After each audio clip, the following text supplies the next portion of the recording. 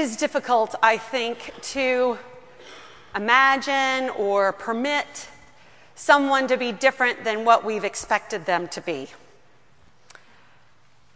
There are many examples in our own life where we're challenged in this regard.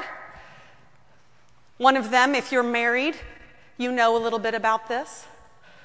You join your life with another person, and the years change and happen, and we continue to change. And we have to keep coming to an acceptance that the other person isn't exactly who we expected them to be, perhaps at the very beginning. And this is also true of siblings. I just had the privilege of being with my sister over the last couple of days and watching her daughters, who are close in age and are growing up, and reflecting on my own kids and just realizing, wow, you grow up and you go out and you have different experiences, and you come back together and you're not the same people that you were when you were 18 or 10. And we sometimes hold one another to those particular things. If we remember an experience of being 10, or when the other person was 10, or what they did when they were 18, or how they treated us when they were in their 20s, or what happened or what we experienced at particular points in our life. Parent relationships are this way too. Words ring in our heads from our parents from way long ago, and maybe they didn't even know they said it. Lots of time has passed, and so the relationship calls forth something new. We see this so pointedly in our gospel this morning. Here is Jesus in the synagogue teaching, and they are astounded at him. He is really speaking eloquently, and he's offering stuff that resonates with them and resonates with the scriptures, and they're thinking about things and looking at his deeds of power, but then, you know what? Maybe he's just a little full of himself. Who does he think he is? Isn't he the son of Mary and Joseph? I mean, they're here, and these are his brothers and his sisters. What makes him so special? And so we hear in the gospel reading their irritants of him and their refusal to think of him as anybody else than Mary and Joseph's son, or the brother of that long list of brothers, or the brother of the sisters who are unnamed. And they won't receive the possibility that he could be something different than what they had always known him to be, and what they expect him to be coming from that family, how he's supposed to be since he's related to those folks. I think this is an ongoing challenge for us as followers of Jesus, to allow Jesus to be introduced to us again, maybe calling us into a way of understanding who God is that's different than what we have expected God to be. You might have images or experiences from earlier in your life that stick with you, that rattle around in your head about how God is or who God is, and it's hard to give those up. They have power, maybe through their promise or maybe through their fear. They have power. And yet, my brothers and sisters, I think we are called to consider that God is always introducing God's self to us and calling us to live in his way. There's a lot of instruction about keeping the commandments, and we heard it today in our opening prayer, the collect that was appointed today. And in this ordinary time, we're going to get a lot of instruction. Every week, Jesus is going to be telling us something we should be doing. Maybe that's why people don't want to come to church. They just come and learn what they're supposed to be doing. Indeed, the world out there can see and hear these instructions from Jesus and say, yeah, like I need somebody else to be bossing me around. Great, another list that I can evaluate myself against and find myself failing at that too. I don't need Jesus. I've got enough of a problem in my life to have to make room for all the ways that I have fallen short of following him. Perhaps that's what some folks feel or think. And indeed, it can be tempting to evaluate ourselves time and again against this expectation that we will follow the commandments. But I think our challenge is not with the fact that Jesus gives instruction, that Jesus gives direction, that Jesus has imperatives.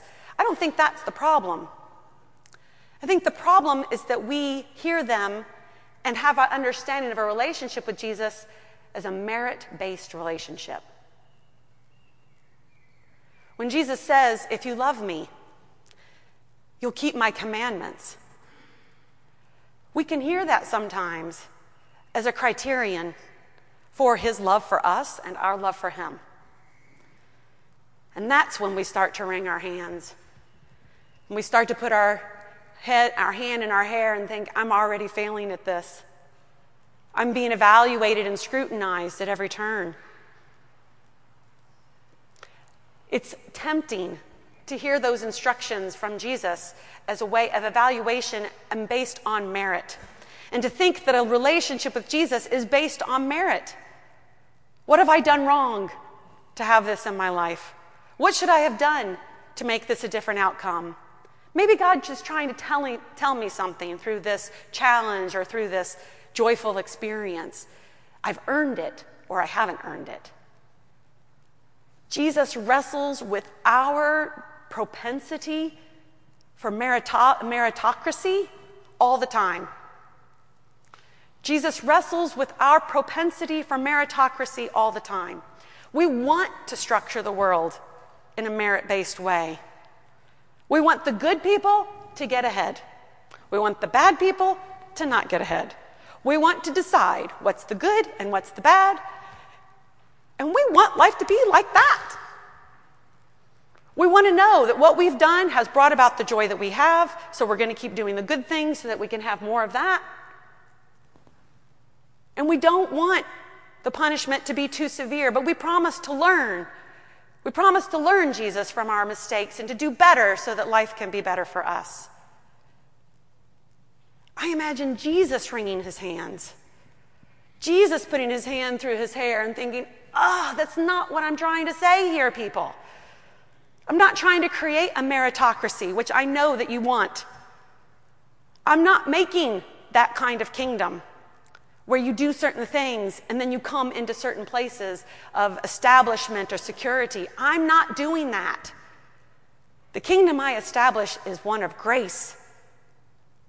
It's a stream of living water that flows through everything. And what I'm asking you to do, what I'm instructing you to do, is how to put your boat in the water. Imagine that. You have a boat. I would choose a kayak. They're easy to carry. They're lighter than a canoe or something like that. It won't go unless it's in the water. And guess what? I can't decide where the water is. Jesus shows us that God is a living stream. I am the way, the truth, and the life, Jesus says in John's gospel. When Jesus meets the Samaritan woman at the well, which is also in John's gospel, he asks her about the water. And she asks him about who he is. And he says, I am the living water, and you will never be thirsty again. And do you remember her response? She says, give me that water.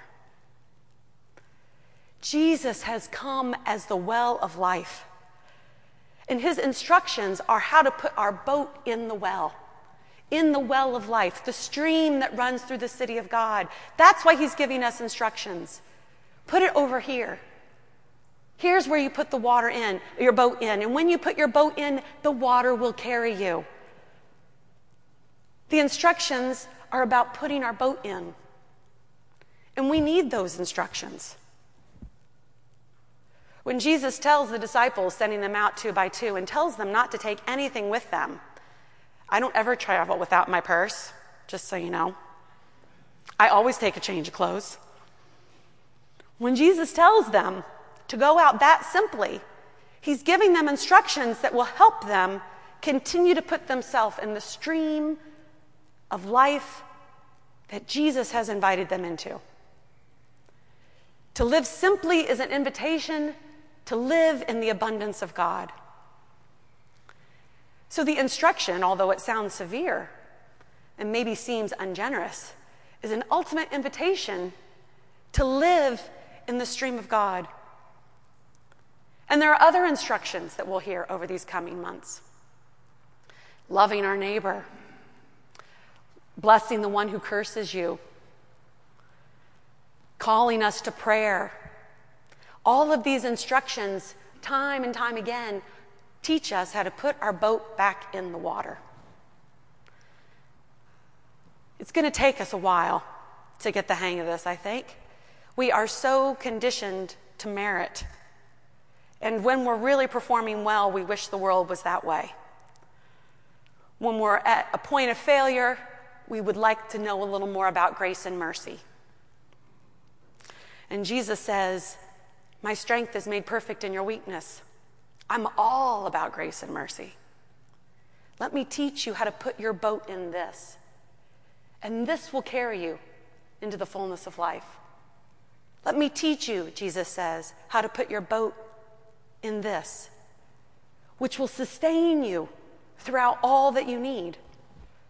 Let me teach you, Jesus says, how to put your boat in this, so that you will never be thirsty or hungry again. Let me teach you, Jesus says. O Lord, may we have ears to listen and hearts to obey. Amen.